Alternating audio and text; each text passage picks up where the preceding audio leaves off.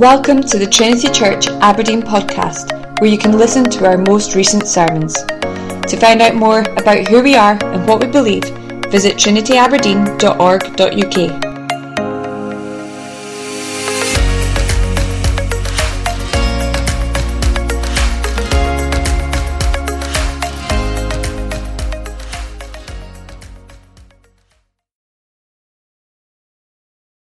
Well, would you please take up your Bibles and turn to 2 Samuel chapter 14.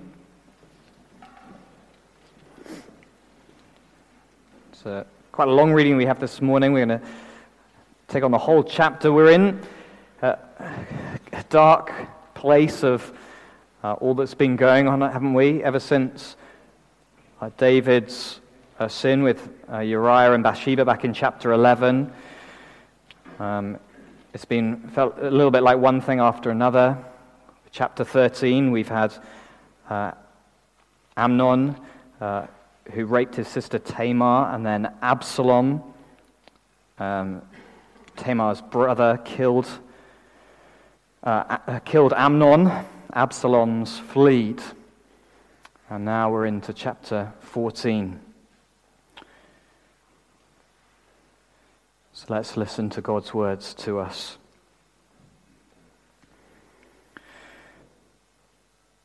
Now Joab, the son of Zeruiah, knew that the king's heart went out to Absalom, and Joab sent to Tekoa and brought from there a wise woman and said to her, "Pretend to be a mourner, put on mourning garments, do not anoint yourself with oil, but behave like a woman who has been mourning many days for the dead.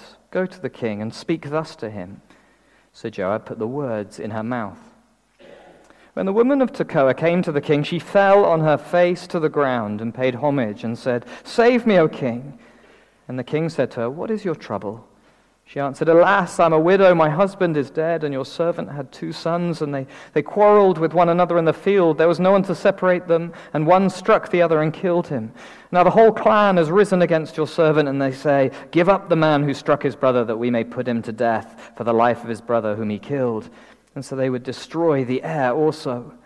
Thus they would quench my coal that is left and leave to my husband neither name nor remnant on the face of the earth."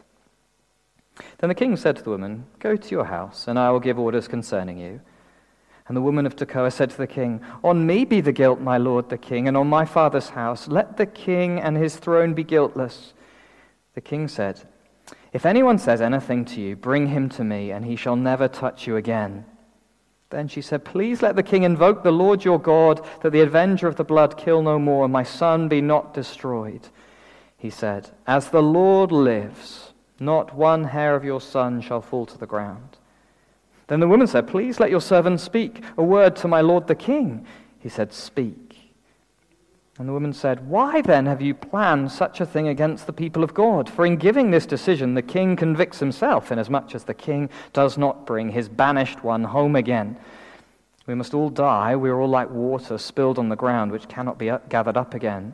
But God will not take away life, and he devises means so that the banished one will not remain an outcast. Now that I've come to say this to my lord the king, because the people have made me afraid, and your servant thought, I will speak to the king. It may be that the king will perform the request of his servant. For the king will hear and deliver his servant from the hand of the man who would destroy me and my son together from the heritage of God. And your servant thought, the word of my lord the king will set me at rest. For my lord the king is like the angel of God to discern good and evil. The Lord your God be with you." Then the king answered the woman, "Do not hide from me anything I ask you." And the woman said, "Let my lord the king speak." And the king said, "Is the hand of Joab with you in all this?" The woman answered and said, "As surely as you live, my lord the king, one cannot turn to the right hand or to the left from anything that my lord the king has said. It was your servant Joab who commanded me. It was he who put all these words in the mouth of your servant. In order to change the course of things, your servant Joab did this. But my lord has wisdom, like the wisdom of the angel of God, to know all things that are on the earth." Then the king said to Joab, "Behold now, I grant this, go, bring back the young man Absalom." And Joab fell on his face to the ground and paid homage and blessed the king. And Joab said, "Today your servant knows that I have found favor in your sight, my lord the king, and that the king has granted the request of his servant." So Joab arose and went to Geshur and brought Absalom to Jerusalem. And the king said, "Let him dwell apart in his own house. He is not to come into my presence." So Absalom lived apart in his own house and did not come into the king's presence. Now in all Israel there was no one so much to be praised for his handsome appearance as Absalom. From the sole of his foot to the crown of his head there was no blemish in him. And when he cut the hair of his head, for at the end of every year he used to cut it, when it was very heavy on him he cut it, he weighed the hair of his head 200 shekels by the king's weight. There were born to Absalom 3 sons and 1 daughter whose name was Tamar. She was a beautiful woman. So Absalom lived 2 full years in Jerusalem without coming into the king's presence. Then Absalom sent for Joab to send him to the king. But Joab would not come to him, and he sent a second time, but Joab would not come. Then he said to his servant, "See, Joab's field is next to mine, and his barley there. Go and set it on fire." So Absalom's servants set the field on fire. Then Joab arose and went to Absalom at his house and said to him, "Why have your servants set my field on fire?" Absalom answered Joab, "Behold, I sent word to you, 'Come here, that I may send you to the king to ask, why have I come from Geshur? Be better for me to be there still. Now therefore let me go into the presence of the king, and if there is guilt in me, let him put me to death." Then Joab went to the king and told him, and he summoned Absalom.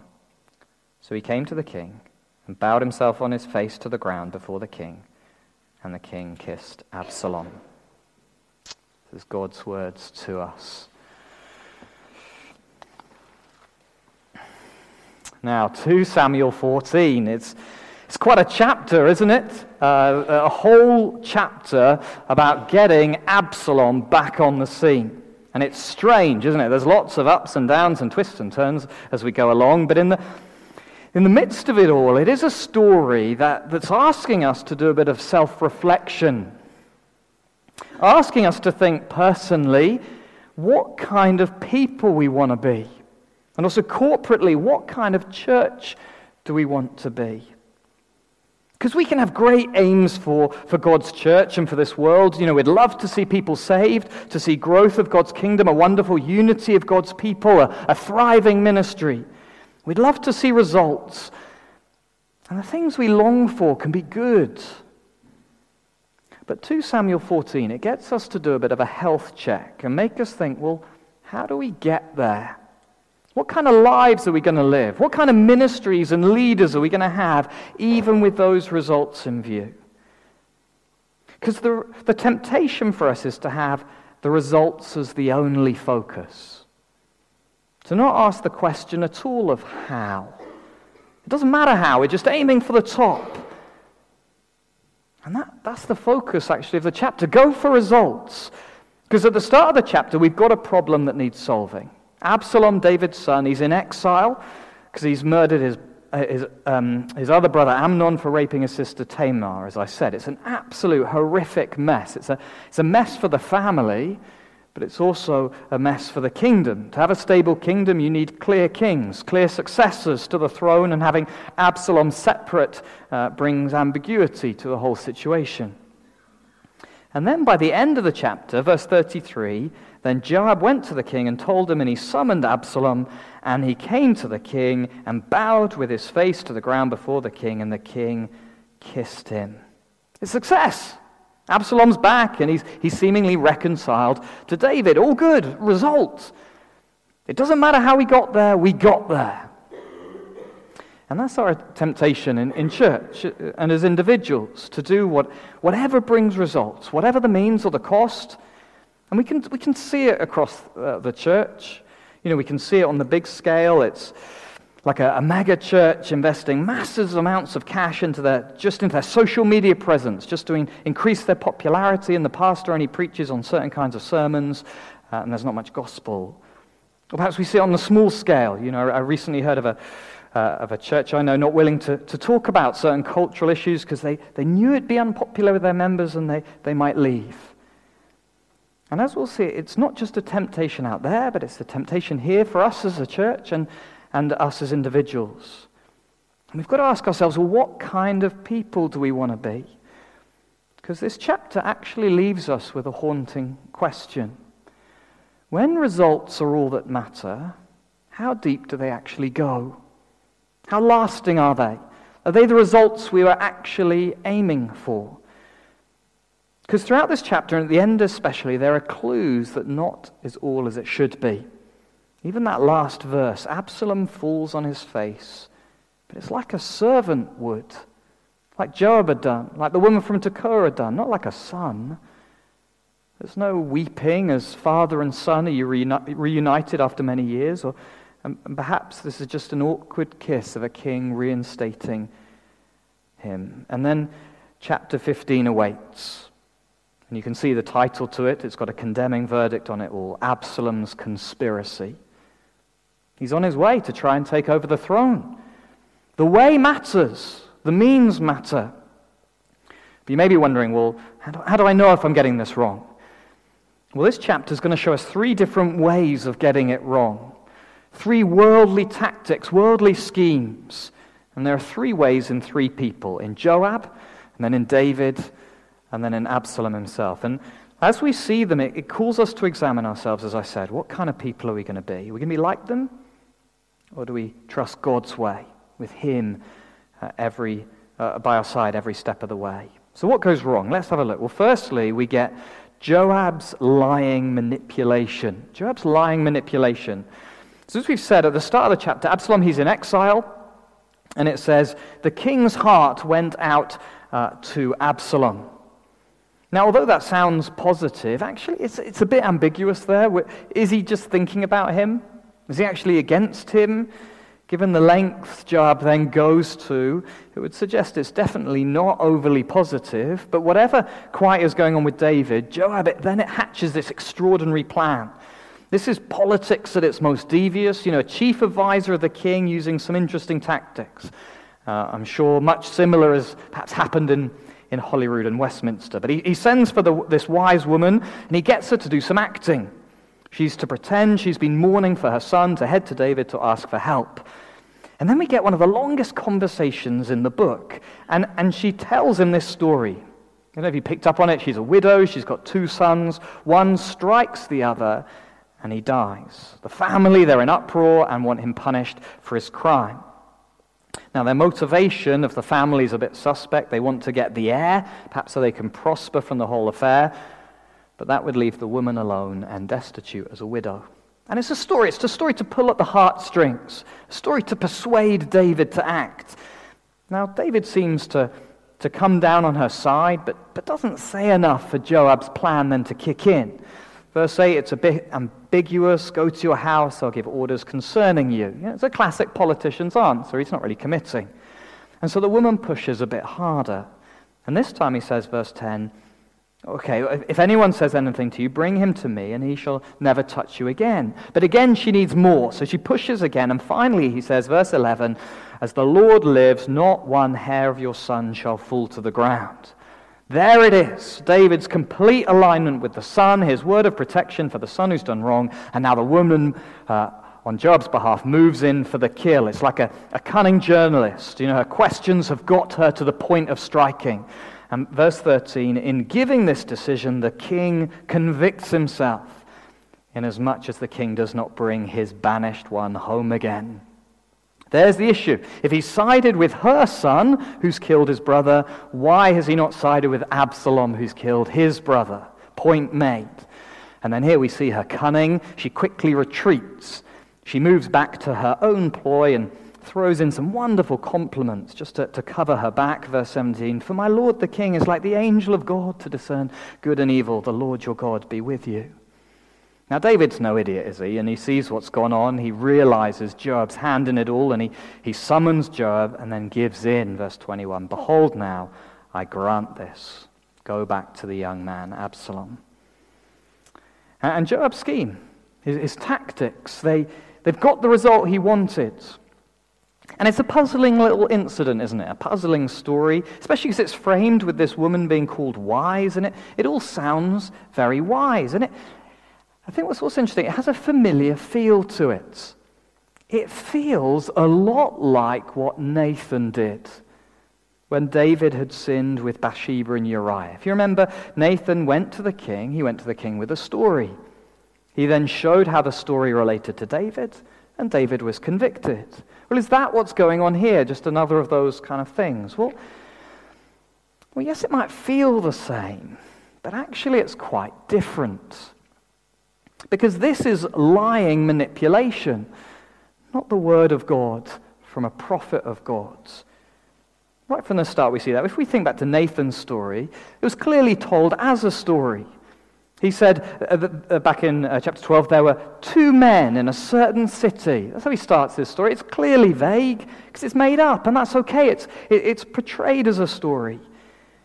But here, Joab just straight lies. She's to pretend to be mourning. The whole story is portrayed as real, and then rather than being a clear link between the story and David's situation, the woman's story manipulates the issues to make it seem not quite as it really is. It's clever, it's cunning. The way she tells about her sons fighting, you're not quite sure if it's murder or manslaughter or not. They quarreled and one struck the other and killed him. Did he mean to? We don't know. But that's just not a fair comparison. Absalom's murder of Amnon, it was premeditated. It was years in the planning.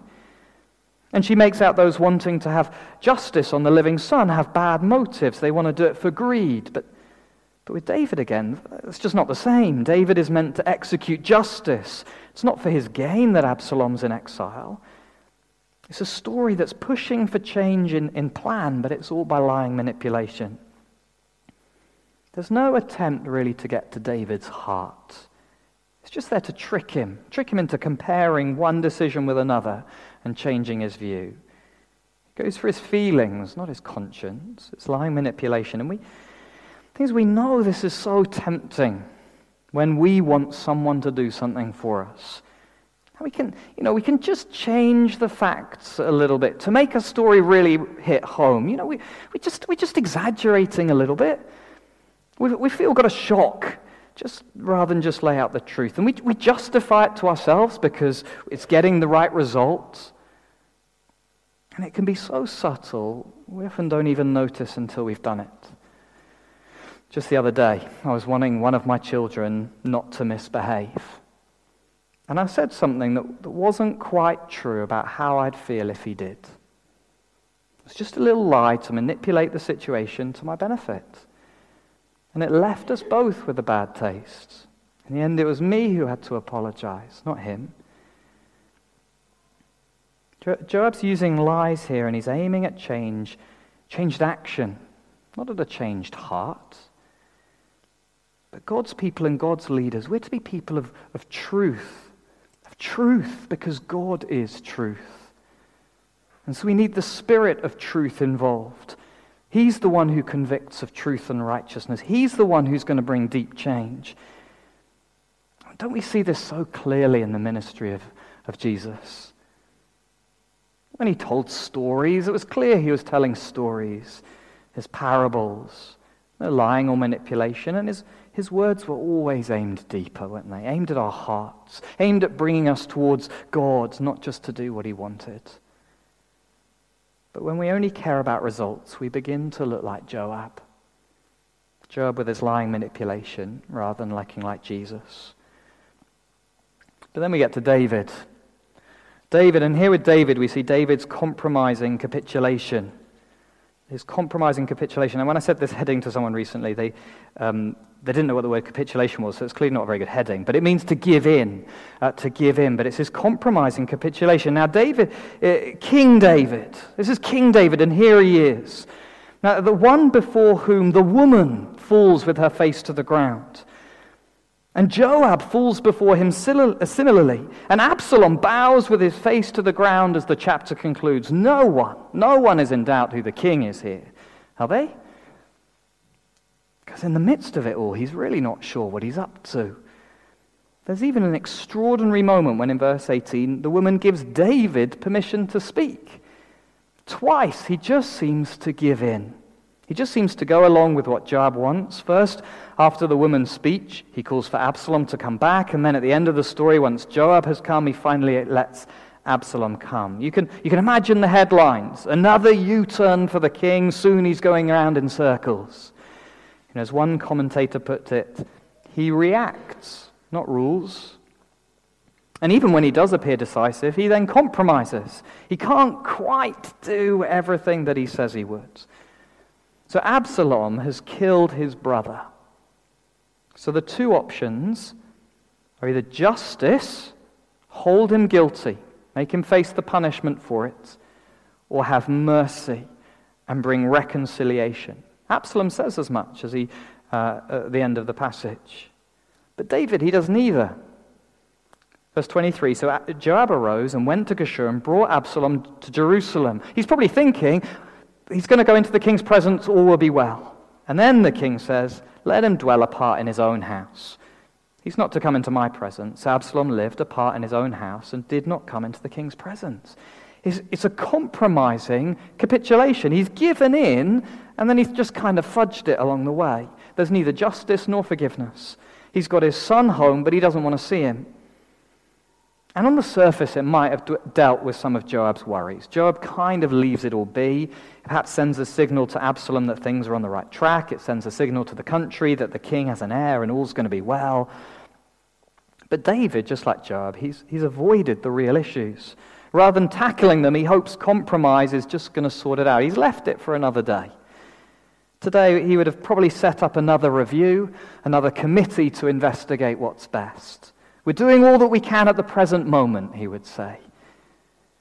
But to be honest, his compromise seems to generate a deep bitterness in Absalom. For 2 full years, says he's excluded from his father. He'd rather be in exile. He even gets to the point of setting himself up as king, as we'll see next week. This halfway house of David's, it doesn't solve any issues. In the long run, it just makes things worse. Now, we live in a world of sin and difficulties, don't we? And God's word calls us not for compromise and not for capitulation, but for strength of character to face the issues, for courage coupled with wisdom, for truth bound up with love. And that firstly involves engaging with what's gone wrong, doesn't it? David just caved in. He didn't seek clarity. He didn't engage with what had really happened between Absalom and Amnon. Nor did he fully engage with the idea of forgiveness. What does that really look like for him? How will reconciliation really happen between him and his son? The temptation to keep things at arm's length is so real, isn't it? We know when something's going to be hard. We know it might bring hurt and difficulty, so we just leave it for another day. But God's way, it requires engagement with what's wrong. And it means moving towards each other in love, not the other way. I remember David Gibson once giving the quote, "Church life is built on 1,000 awkward conversations." And it's not just about considering the issues, it's about talking to each other. It's about moving towards each other. King David holds Absalom at arm's length, and Absalom has kind of no clues why. God's people, instead, we move towards each other. We're people who, in love, are willing to talk about sin and suffering. That's why it's so important. David preached on Amnon and Tamar the other week. We've got to be okay with really hard topics and talking about them in love and honesty. So perhaps as we go towards another Christian, perhaps where there's hurt, we ask questions kindly. We're willing to go deeper. Perhaps we're the ones who are first to say sorry, or first to open up. Again, our Lord Jesus was a man who did this perfectly, didn't he? He spoke plainly to the religious leaders who had gone so array. He spoke gently to sinners and tax collectors and yet called them to a new life with him. He engaged with the issues, moved towards people, rather than walking with David in compromising capitulation. And then finally we get David's son, Absalom. He reappears, the man who had suffered. He'd seen his sister horrifically treated, and his half-brother let off the hook. But he's also a man who's acted violently without justice. And here we see more of that kind of action. Here we have Absalom's ungodly aggravation, his ungodly aggravation. Now, he steps into the frame, and the writer, I don't know if you noticed, gave us an extraordinary introduction to him. Verses 25 to 27, they're not needed for the story. It could happily skip straight to verse 28, but they give us this wonderful window into this man. Here was a man who was praised for his good looks, a popular man, a man who was known for his luscious locks. He even cut it off and weighed it. He's a man of vanity, a man also with an attractive family, and in all this there's a familiar ring to it. It all sounds a little bit like Saul, King Saul, the popular king, the man who stood out for his looks, head and shoulders above the rest. But then we see that's not just a hint, because like Saul, Absalom's got some real problems. He's a man lacking character. We've already seen him murder his own brother, and now he sits at home. He's humiliated that he's never been called to his father. He's clearly angered, clearly frustrated by what's gone on, and he even wishes he was back in exile. And he's so used to getting his own way that when Joab doesn't answer, perhaps Joab's keeping his head down since things haven't quite gone as planned, but then Absalom just takes a violent approach. He just goes for force, ungodly aggravation. Verse 30, he said to his servant, "See, Joab's field is next to mine, and he has barley there. Go and set it on fire." So Absalom's servant set the field on fire. It's crackers, isn't it? It's straight vandalism. It's arson. It's a vicious attack just to get someone's attention. It's an ancient equivalent of a well-timed personal attack leaked in the press, isn't it? Anonymous, but everyone knows who it came from, and it gets the right people's attention straight away. Or it's a bit like your neighbor, banging really loudly on the inside wall again and again and again. You get the point. And for Absalom, it's ungodly and it's aggressive. Now it works. He gets Joab's attention and gets an audience with the king. But as we've seen, it's not the reconciliation that should have happened. He's bowing his face to the ground like the woman and Joab did. There's no tears of joy in being reunited, just a kiss from his king. And it all ends up just being one more step for Absalom to then aim to secure his own gain. Here we see a leader. He's popular, he's good-looking, he's confident. He looks just the right man to take over from his father. His face would be at all the right parties, on all the right magazines. He'd say the right things to the right people. And yet underneath, what was vital was missing. Character. Godly character. There's no humility. There's no remorse. There's no gentleness. Our current age of politics, this kind of leader's no surprise to us, is it? We've had our fair share of popular yet dubious leaders famed for their policies and their debauchery. We're not surprised anymore to find one of them in court. That longing for results, for fame, for popularity, for being part of the next best thing, it's so strong, isn't it? So strong that we're even okay with a forceful leader because he's going to get things done. So strong that we're willing to push others out the way so that we get to where we want to be. As one church leader infamously put it about his own church, there's a pile of dead bodies behind our church's bus. By God's grace, there'll be a mountain by the time we're done. Either get on the bus or you get run over by the bus. Those are the options. That's the type of leader we can go for. Because we forget what really matters. Godly character. What matters to you about your leaders? Is it success? They're bringing in more people. They have a high-profile platform. Their books are on the bestsellers list. Or is it character? Now, those things aren't mutually exclusive. Of course, you can have both. But which matters most to us? Do we want to have and be people of character? People with gentleness, people who love hospitality and are faithful to the vows they've made, people who are slow to speak, quick to listen. We know what's better. And that's why deep down we're Jesus people, isn't it? Because we know he was a man of character. He was a man of compassion. He was a man, a gentle, lowly of heart, a man who loved the weak, who stood up for the strong, a man who spoke truth even when it cost him. Perfection in all its beauty, wasn't he? Not like Absalom's ungodly aggravation. It's quite a list, isn't it? It's quite a list of worldly tactics and schemes. Joab's lying manipulation, David's compromising capitulation, Absalom's ungodly aggravation.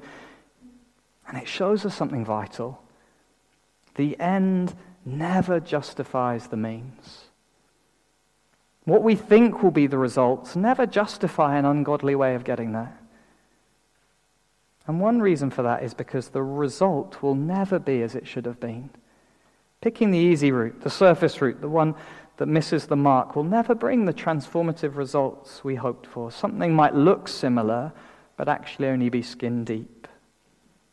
God's route, well, it's through his Son. The better Son promised to David back in 2 Samuel 7. The Son who took the difficult route of truth, compassion, even death for his people. And it's through him that God is building his kingdom. Not through our plans and schemes and accomplishments. It's in and through Jesus. That was the promise to David. God's going to build the house, the kingdom. And so it's only with Jesus will God's kingdom grow properly and really. Only with him will we see the vine grow and bear fruit. It's his word and spirit. That's his means. That's his way of doing things. And as he is at work, so we might start to look more like him. We start to walk in godly living and speaking truth in love. As we rely on his power, his grace, that's when the good things begin to happen. Now the results, they might not be instant, they probably won't be glamorous, but in Christ's power, they will be real and lasting. So rather than imitating those worldly schemes, let's stick with the one who does things right. Let's stick with Jesus. Let's walk with him. Because as the book of Hebrews puts it, for it was indeed fitting that we should have such a high priest, holy, innocent, unstained, separated from sinners, and exalted above the heavens. Amen.